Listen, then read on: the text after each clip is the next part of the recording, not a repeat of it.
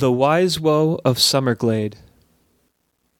Following down a beaten path that Moonstag had pummeled into the earth over years of use, the sun warmed the shining, lavender-hued hair of a tall Wisewoe.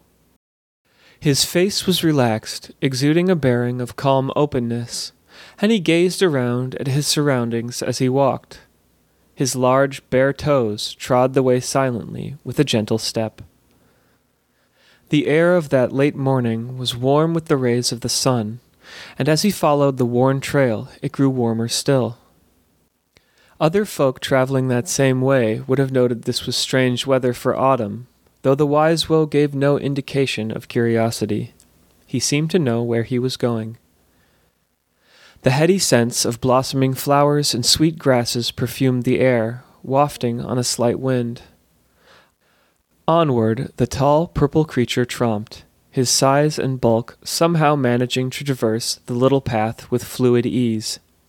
Strangely, the hills and wooded valleys which flanked him on both sides glowed with a green luster, certainly not befitting fall months. The very character of the land around him seemed to be somehow supernormal, as if he had at some point in his amble passed an invisible threshold. This is, in fact, precisely what had happened. The further he walked, the more his present reality seemed to stray from those known lands of the green country.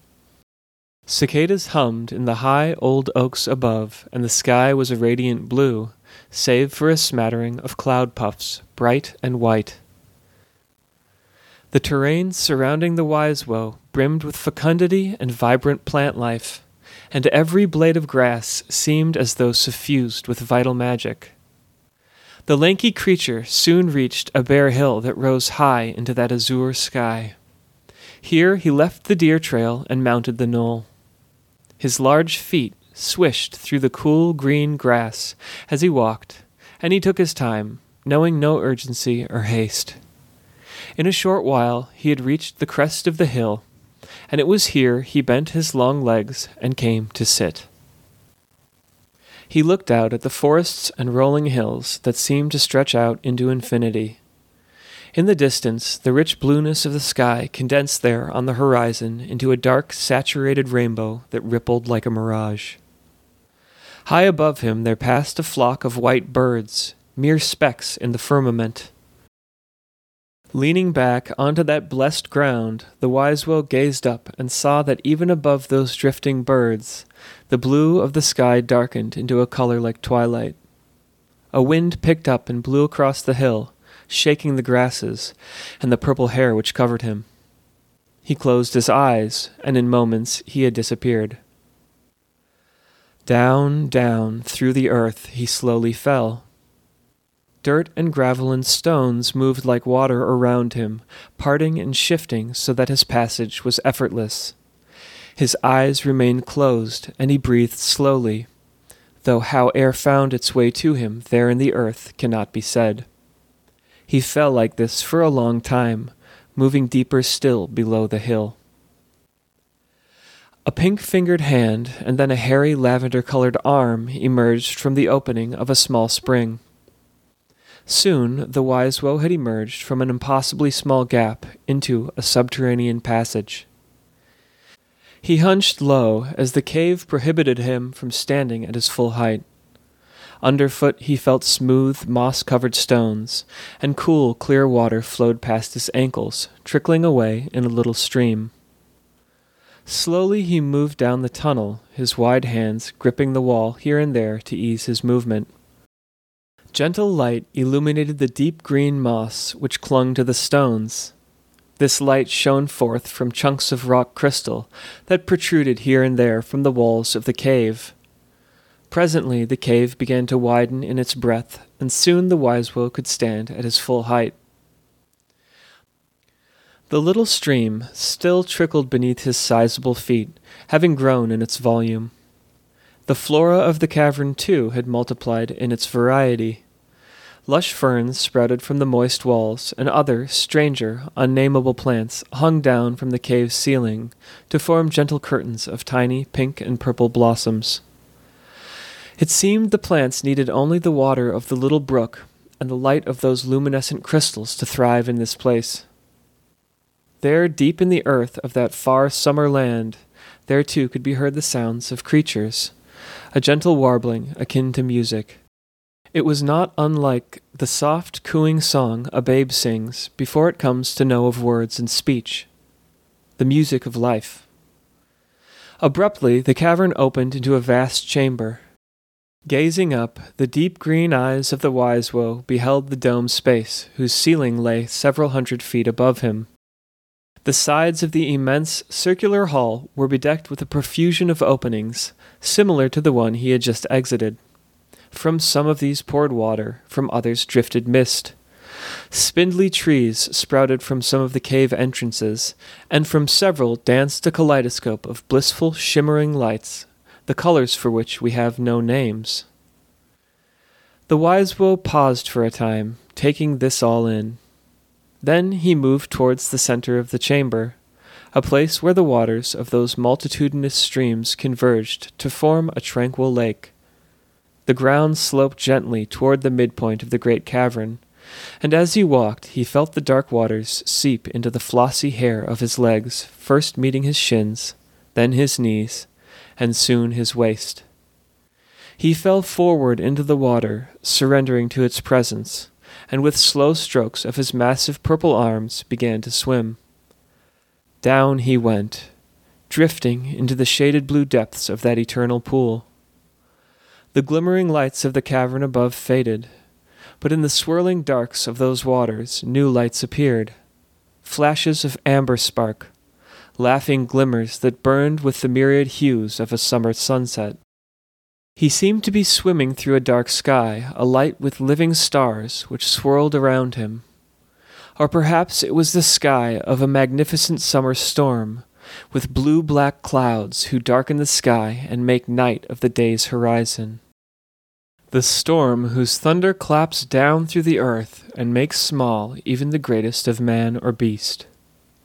The storm whose rains fall heavy and wet on the heated earth in a joyful dance. On he swam through the vastness of that space, and soon drew near to a glowing ember which whirled and spun. He outstretched his large hands to the little light, offering it a kind of choice and a welcoming. It quaked nearer, seemingly curious. It spiraled round the Wisewoe's arms, though he made no move to clutch or coerce it. He waited patiently, his big pink palms open and calm. Soon the light settled and found its way into his hands. It circled round for a short while, like a cat discerning the ideal place to lay down. Then it settled, still and content.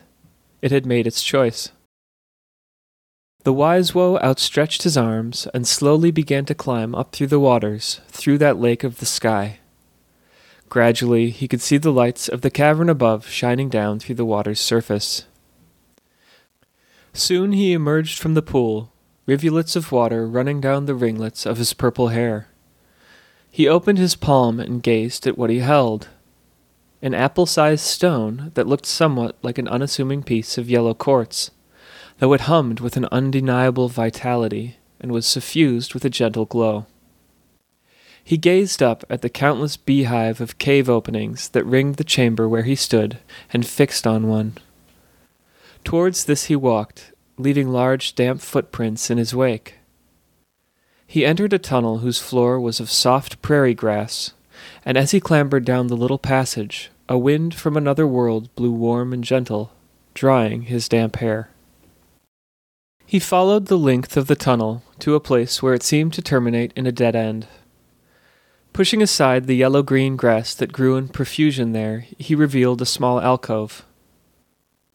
Still holding the stone, he stretched his arm through the aperture, and then drew it back through, his hand now empty. Then he sat in the soft grasses of the cave floor and waited. Alyssa's carriage stopped on a high hill, a rare spot in the green country bare of trees. She loved this leg of their journey, traveling through the stretch of bright prairie. The smooth, rolling hills were unfamiliar to her eyes. They had stopped by a little shrine which stood a ways from the wagon road over which they drove. Alyssa stepped out and Durkee joined her.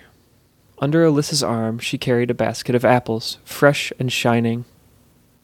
Can you remind me what we're doing here, Alyssa? Asked Durkee. With so many stops along your tour, the significance of this one escapes me. So odd and quaint, isn't it? Alyssa smiled. She approached the rough stone shrine that stood in the field. The rustic structure was small and stood starkly against the gentle hills. A stone lay within the shrine on an altar, and she took it, replacing it with the basket of fruit. We leave an offering for the keeper of Summerglade, and in return they gift us a summer stone. She held up the humble rock for Durkee to see. It is the symbol of a promise of 100 more summers to come. She handed the stone to Durkee, who took it in his hand and examined it thoughtfully. What a charming ritual, he said, and secured the stone in his pocket for safekeeping. One of the oldest in the green country, said Alyssa, and they made their way back to the coach and had soon disappeared over the hills. Eventually, night fell on those rolling prairies, and nothing stirred around the little shrine. Then, in the darkness, an opening materialized in the air near the altar. Out of it stretched a large, hairy hand. The basket was scooped up and disappeared through the rift, and soon after, that cleft between worlds healed, and all was as it had been. The Wisewoe strolled down the familiar path through those strange hills and valleys of eternal summer. He held aloft an apple, gazing at its redness, its perfection, and then tossed it over his shoulder, far down the hill behind him. He took a second apple, and into this one he bit, savoring the sweet juices. Where he had tossed the first apple, there was a gentle rustling, and as he strode away, a verdant grove of apple trees sprouted and grew into fullness in a matter of moments, their green leaves waving gently in the warm afternoon breeze. If you like what you just heard, be sure to visit www.thegreen.country for more great content, including beautiful illustrations, detailed character descriptions, and much more. The Green Country is also on Patreon, where a small monthly pledge will give you access to extra content, like an illustrated PDF of the story you just heard. Whether you back this project financially or simply share it with a friend, you can help this vibrant land continue to grow. Once more, that's www.thegreen.country. Thanks for listening.